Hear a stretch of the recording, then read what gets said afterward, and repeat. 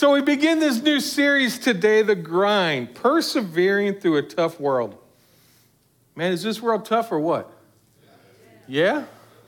Get some amens on that one, right?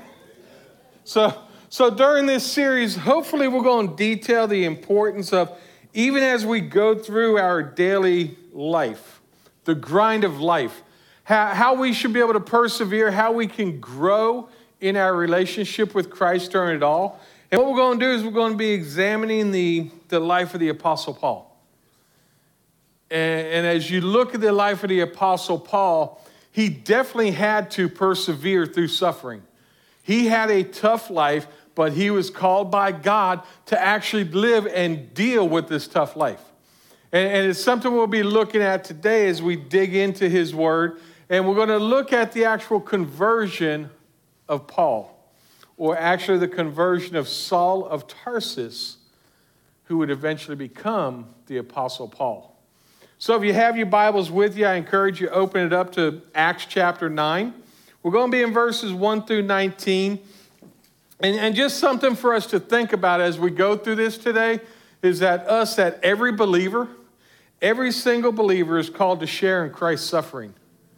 We're called to share in the suffering of Christ each and every day. And we need to be ready for that. We need to be ready because at some point we are going to suffer in this life. And sometimes I think we forget it. So if you have your Bible, again, we're going to be in Acts chapter 9, verses 1 through 19. If you don't have a Bible with you, there is one in the back of the pew, but as a reminder, it'll always be up here on the screen. And if you joined us online for online church, thank you for joining us. We appreciate you being here. But like I always say, don't let watching or joining online be a replacement of you being connected to a local church. You know, each of us should be connected to a local body of Christ where we can work on our relationship with Jesus and with others. And it doesn't have to be this church. Just make sure you get connected to a church someplace where you can work on that relationship with Jesus. And because that's what we're called to do. We're called to be Christ followers. We're called to continue to meet together.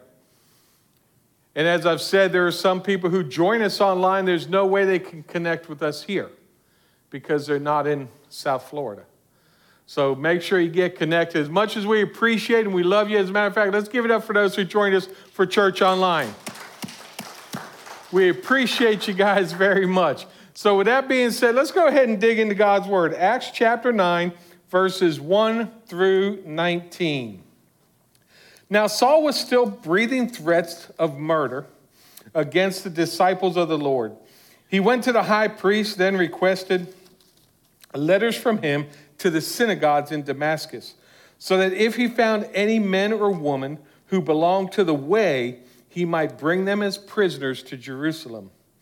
As he traveled and was nearing Damascus, a light from heaven suddenly flashed around him.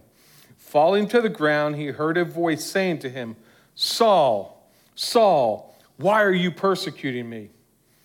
"Who are you, Lord?" Saul said. "I am Jesus, the one you are persecuting," he replied.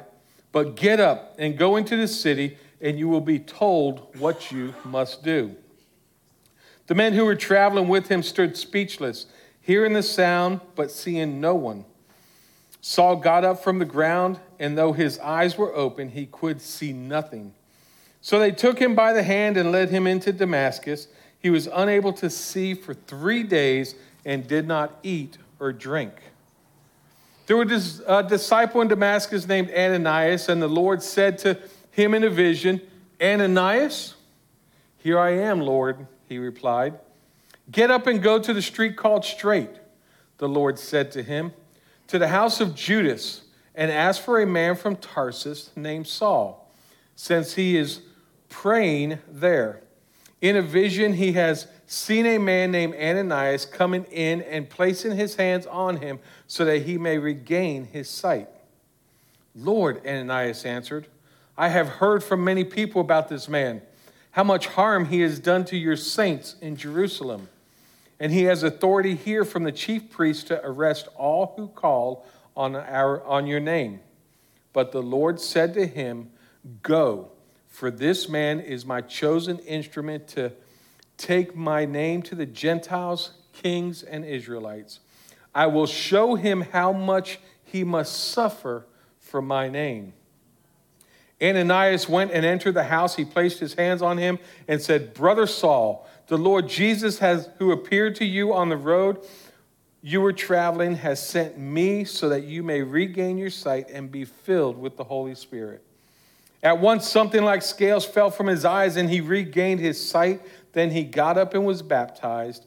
And after that, taking some food, he regained his strength. Saul was with his disciples in Damascus for some time.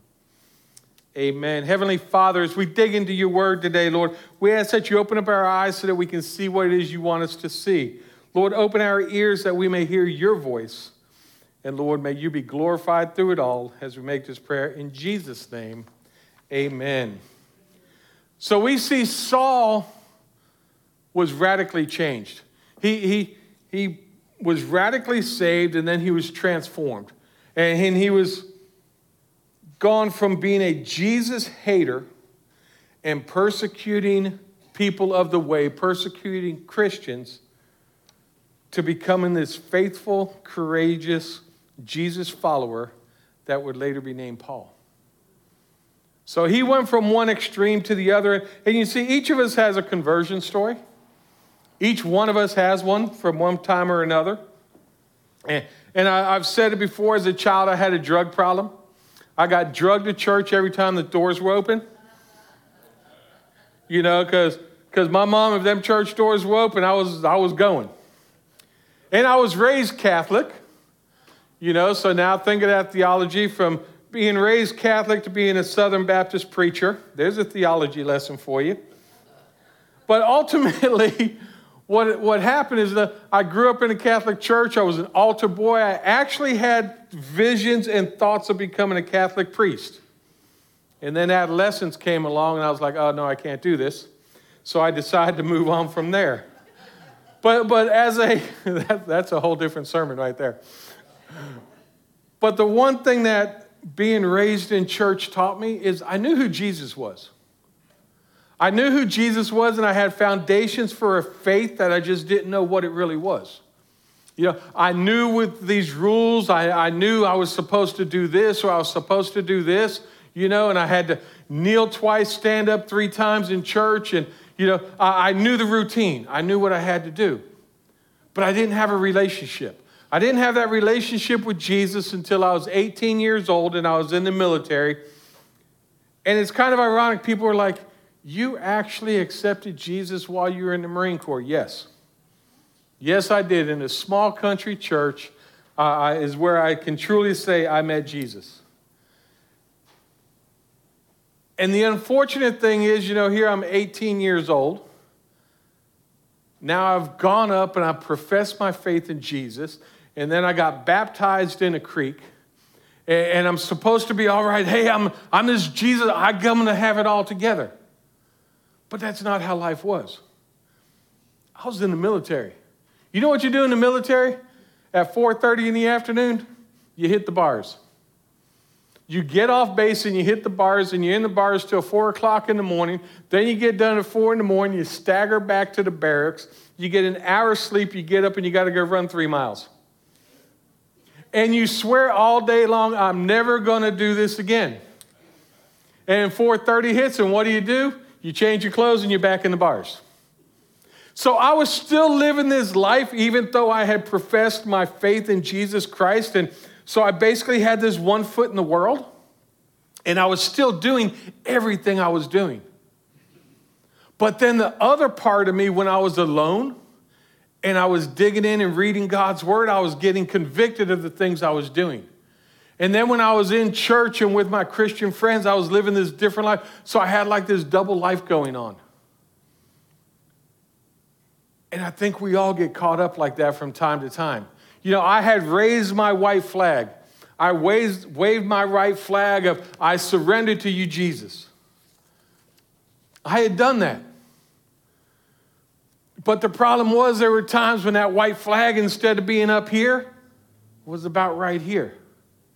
And to be quite honest, there's times I kept it in my pocket because I didn't want people to see it. I didn't want to get picked on for, oh, look at this. He's a Jesus follower. He's a Jesus freak. You got to remember, I did this back in the 80s. So back in the 80s, it would have been, oh, you're one of them Jesus people, huh? You're one of them, Bible thumpers. You know, so I had to live this life. And even today, you know, there's still times, hey, you know, my banner is high. But there's times that I lower that white flag of surrender. There's times when things get tough. There's times when it's just having a bad day and the pressures of this world, you know, that banner of I surrender comes down a little bit. You know, the day I lost my mom, that banner came down some because it was rough, and I started having to ask them questions again. And I started saying, wait a minute, Lord, I'm following you. Why do I have all this pain? Lord, why didn't you answer my prayer? Why? And I got to asking these questions. And there's times in life when it gets rough and you start asking these questions and you got to, I surrender to you, Lord. Maybe not as much today.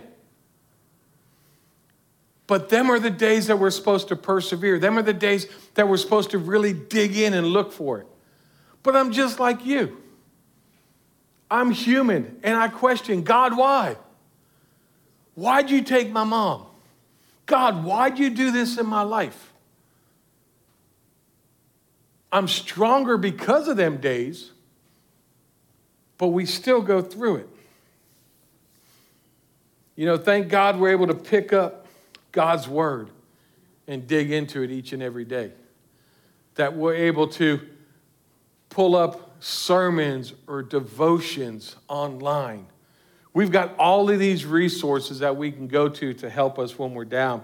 And you even think about when you look through the Bible, and I think about how messed up my life was.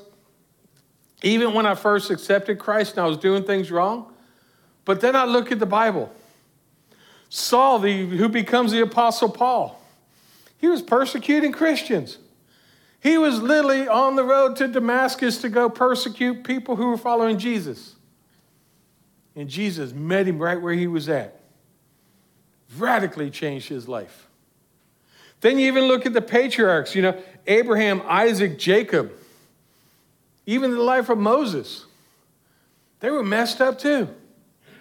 David, a man after God's own heart, was messed up. Man, I am in good company.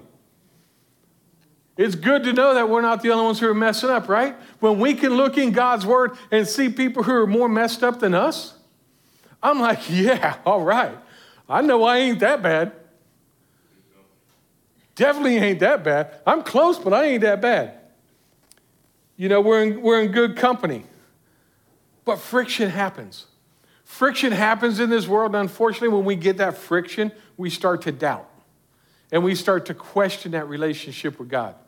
And we really start to question, where is our white flag of surrender? Maybe it's down elbow height right now. We all get them questions. And I think a lot of times that we just become entitled. I'm a Christian. I read these promises in God's word. I'm entitled to rainbows and unicorns and puppies. But that's not what the word says. That's not what God's word says. And you think about, you know, through the years, each generation, every generation says the generation after them is worse. You know, and one of the ones that gets the worst rap right now is millennials. Millennials, anyone born from 1982 to 2002? I'm not picking, brother. I'm not picking. But millennials, they're actually called Generation Me, you know, because it's all about me. And they even got T-shirts, you know, I like me and me likes me kind of thing. But they get this bad rap of wanting everything given to them. But it's interesting because I guarantee if you talk to my brother AJ back there, and even talking with my own kids, they're like, Dad, man, that next generation's worse than us. Dad, you know them young people today are worse than we are. They're worse than we are. They grew up and they don't know what not having the internet is like. They don't know what an Encyclopedia Britannica is. They just search Google for everything. You know, they got this entitlement that we want everything. It should be given to us because we deserve it. And unfortunately, what we do is as Christians, we go back and we kind of, well, I've accepted Jesus, so I'm entitled. So that entitlement isn't just about generations. That entitlement, sometimes we fall into ourselves. We get stuck on feeling like we deserve something. And it doesn't matter what age you are. Because I guarantee everyone in this room feels entitled about something. Every one of us. I know I do. And unless I'm alone here, and if I'm alone, I'm sorry, I guess I'm having a bad day. But no. I feel entitled today. Not really. Every generation gets a little worse. Today's society, everything is right now. You look at the news. We want this much minimum wage. We want this health care. We want our college debt paid for. That's great. But I got a question. If we're going to pay for your college debt and I already paid for my college, do I get my money back? Just a question, because if you get it, I should get it too, right? You know, minimum wage, $15 an hour, $2,400 a month. What do you make on Social Security? Shouldn't it be the same? But people don't think about that. So you get this entitlement, but then if all of a sudden someone speaks up like that, well, what about, whoa, you can't speak against that. The culture's going to dictate that, no, this is for me, not you. But we do the same thing. As Christ followers, we do the same thing. And as Christians, we shouldn't. We should be different than the culture. But we get caught up as soon as bad times happen. And trust me, bad times come. It happens. And I think it's interesting, verse 16, Jesus says this about Saul. I will show him now how much suffering for mine. I will show him how much he must suffer for my name. Welcome to Christianity. Jesus meets him on the road to Damascus and basically saying, I will show him how much he must suffer for my name. That's a welcome, isn't it? How would you like to be welcomed like that? You've accepted Jesus Christ, now I'm going to show you how much you got to suffer. But basically, we're called to suffer. We're told that, you know, the Apostle Paul, Saul who became Paul, we know he did suffer. Think about this. In the scripture today, he was blinded for 3 days. He was blinded, he didn't eat or drink for 3 days. In 2 Corinthians 11:25, he actually tells us this. 3 times I was beaten with rods. Once I received a stoning. 3 times I was shipwrecked. I have spent a night and a day in the open sea. And he goes on in 2 Corinthians 12:7-9 to say, therefore, so that I would not exalt myself, a thorn in the flesh was given to me, a messenger of Satan to torment me so that I would not exalt myself. Concerning this, I pleaded with the Lord 3 times that it would leave me. But he said to me, my grace is sufficient for you, for my power is perfected in weakness. Therefore, I will most gladly boast all the more about my weaknesses so that Christ's power may reside in me. Now, this is the Apostle Paul. 13 of the 27 books in the Old Testament he wrote. So he's written almost half of the Old Testament, almost half of the New Testament was written by the Apostle Paul, who we see went through this suffering. 4 of the books in the New Testament that he wrote while he was in prison. Wrote them while he was in prison. The book of Philippians, Ephesians, Colossians, and the letter to Philemon. Now think about that. In prison, and anyone who's spent any time in church, and if you haven't, I encourage you, read Philippians, Ephesians, and Colossians. And when they talk about joy, and when they talk about love, especially loving your enemy, he's in jail while writing these. He's in jail while writing these. He suffered all of this, being shipwrecked, being beaten, all these different things, and continued to walk for Christ. He persevered through his suffering for Jesus Christ.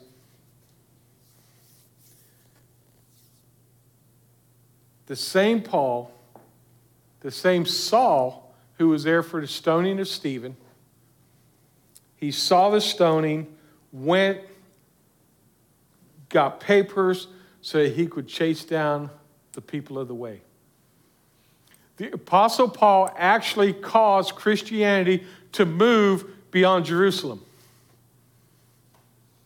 because they had to flee. They fled persecution, so they left, and he continued to chase them.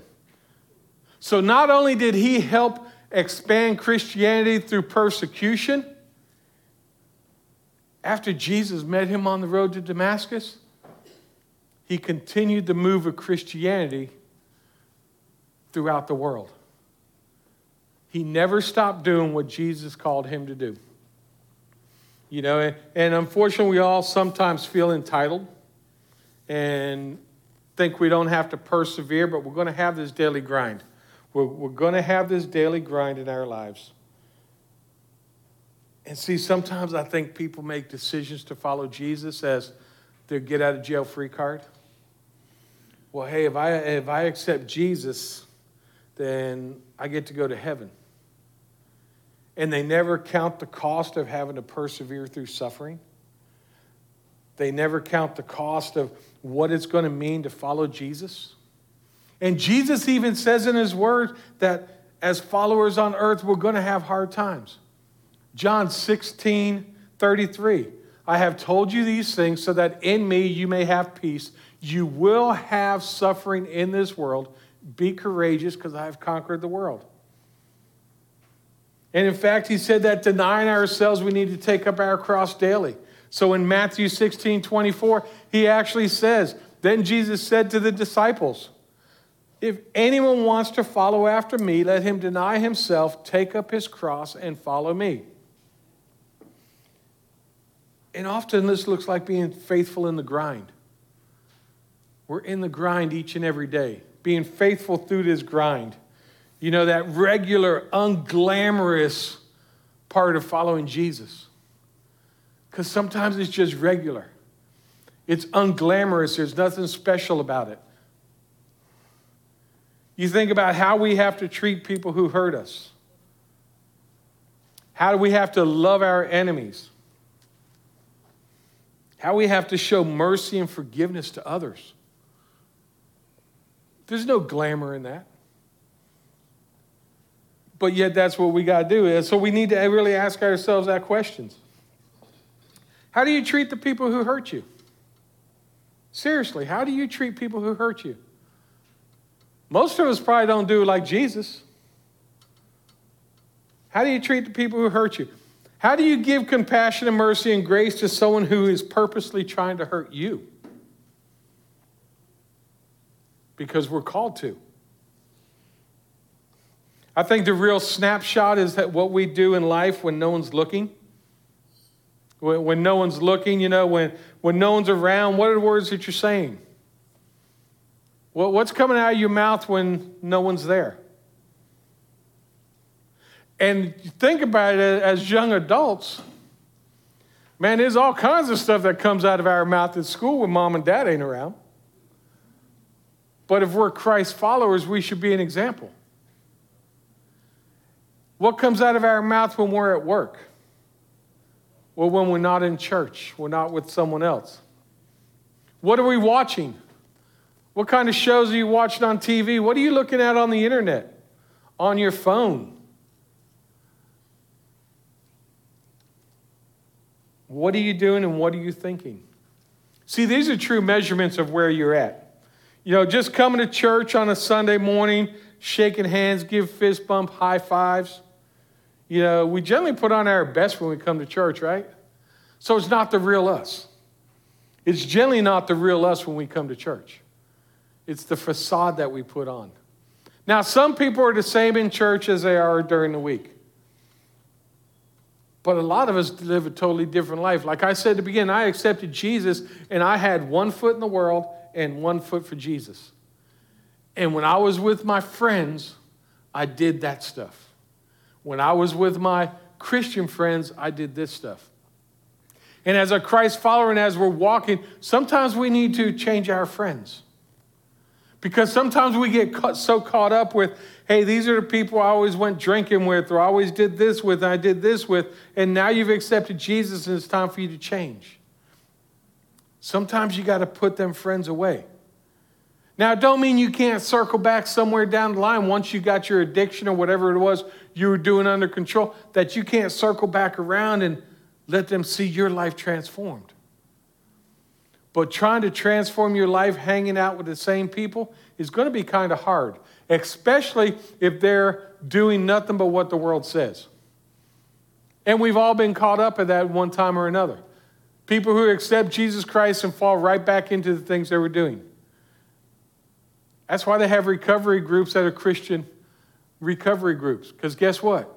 We fail. We have to persevere each and every day. That's why you have things like Celebrate Recovery and Divorce Care to help people who are going through real life. Because real life happens. Just because you accept Jesus don't mean you're going to be perfect. We will never be perfect. We can strive to be excellent and we can actually reach a point of excellence, but we will never be perfect. And some of us just keep failing.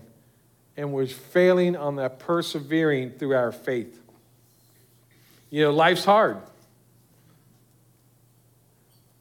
There's times on Sunday mornings I get up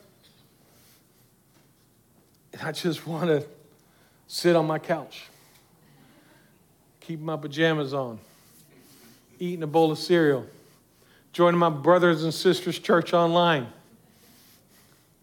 And then Patty reminds me I got to come and preach. I'm like, oh, really? I have to? But there's days I'd just rather stay home. Man, I just don't feel it this Sunday. I've had a bad week. Jesus, I surrender, but I'm kind of right here. I'm kind of not feeling it today. And we're going to have days like that. We're going to have days like that, and we need to continue to move and persevere through our faith. Look around you.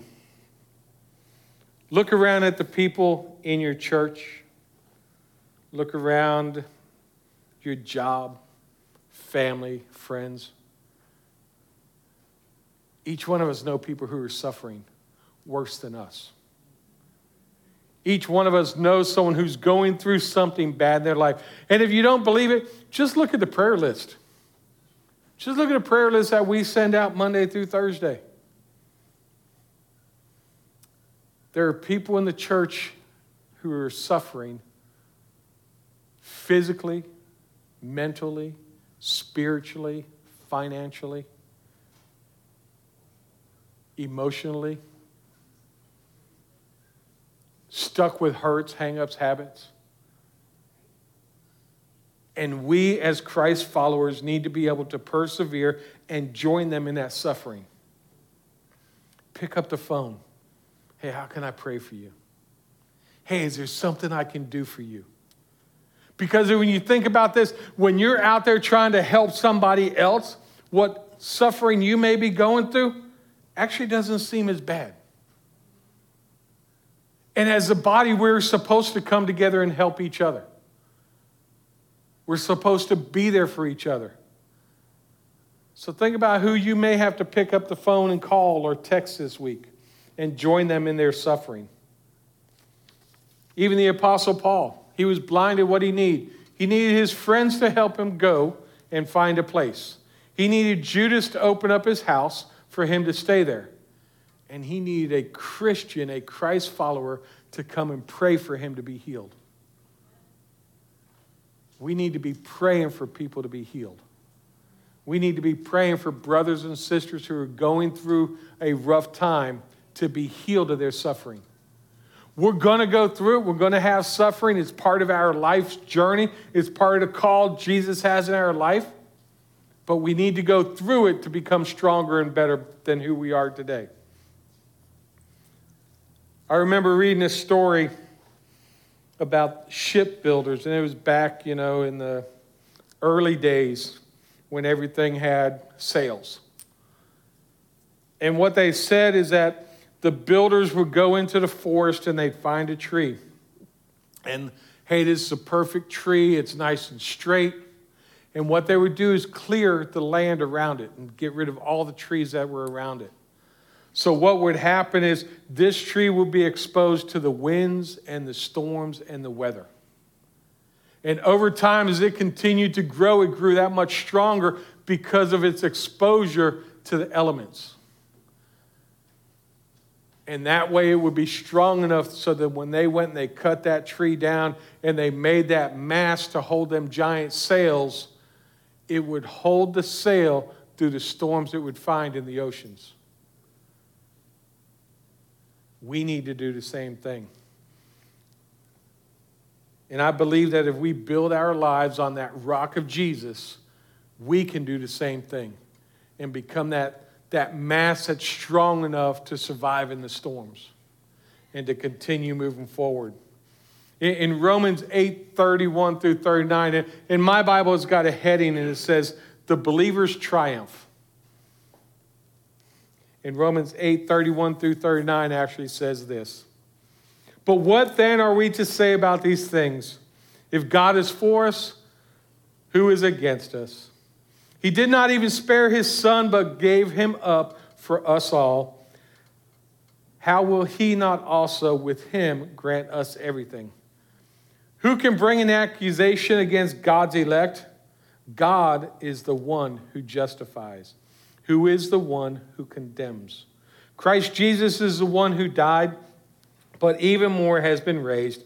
He also is at the right hand of God and intercedes for us. Who can separate us from the love of Christ? Can affliction or distress or persecution or famine or nakedness or danger or sword? As it is written, because of you we are being put to death all day long. We are counted as sheep to be slaughtered. No. In all things, we are more than conquerors through him who loved us. For I am persuaded neither death, nor life, nor angels, nor rulers, nor things present, nor things to come, nor powers, nor height, nor depth, nor any other created thing will be able to separate us from the love of God that is in Christ Jesus our Lord. We are conquerors. We will have to persevere through this tough world. Every believer is going to have to suffer for Christ. It's part of our calling. It is part of our calling.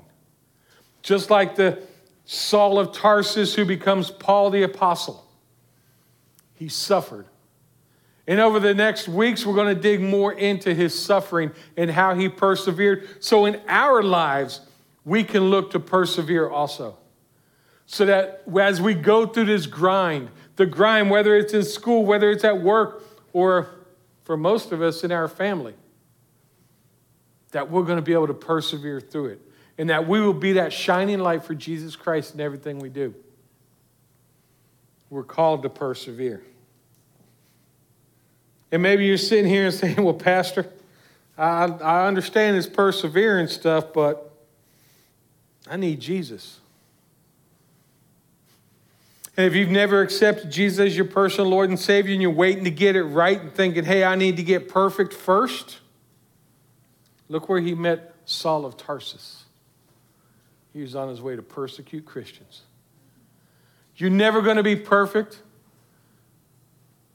We all sin and we all fall short of the glory of God. Every one of us. Every one of us sin and fall short. But thankfully, God's word says if we confess with our mouth that Jesus is Lord and believe in our heart that God raised him from the dead, you will be saved. Praise God for that. Praise God for his love and his mercy that he's going to show us in this life. But we still have to persevere. We've got to walk the walk that's laid before us. And unfortunately, as we walk this path that God lays before us, we got this thing called free will. And sometimes we get off that path. And sometimes we may take a wrong turn here or there. but he's always going to be there. His arm is always going to be long enough to stretch out and grab us and pull us back in and give us that hug that we need. That hug that we need to be able to persevere in the grind, in this tough world. The world's a tough place. We know we deal with it every day. Some of us more than others.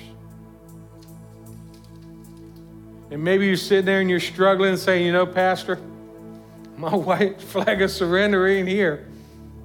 It is down here. Maybe you just need to come up to the altar and ask God for that strength. That strength to be able to continue to walk forward and walk in the path that he had, even though you feel like you failed. Or maybe you're really living that double life. You're this way when you come to church, high-fiving, fist bumping everyone. Way to go, brother and sisters in Christ. But then you're out in the parking lot and you're immediately on your phone looking at something you shouldn't be looking at. Or you're heading down to leaving church and heading to the bar to get your drink on. Living a different life, that 1 foot in the world and 1 foot for Jesus. Be all in. Be all in. And you can even say, Lord, I don't know what I'm doing here. But if you're with me, I'm all in. Because I've said it from the very beginning that I started here. Lord, I don't know what I'm doing here. But if you'll show me, I'm all in. That's what we're called to do. Be all in as we take this walk with him through this tough world, through the grind. So if you just need to come up here during this final song, you can come up here, pray, leave it at the altar. If you need to accept Jesus or know Jesus, I'll be off to the side. You can come see me. If you just need prayer, come on up. We're here for you. So Heavenly Father, I lift up this congregation to you, Lord. Lord, I lift them up to you that they will understand that we've got to persevere. We're going to have tough times in this life, but we just need to continue to seek you through them. Lord, we dig through your word and we can see the suffering that people have gone through, but their eyes have always been kept on you.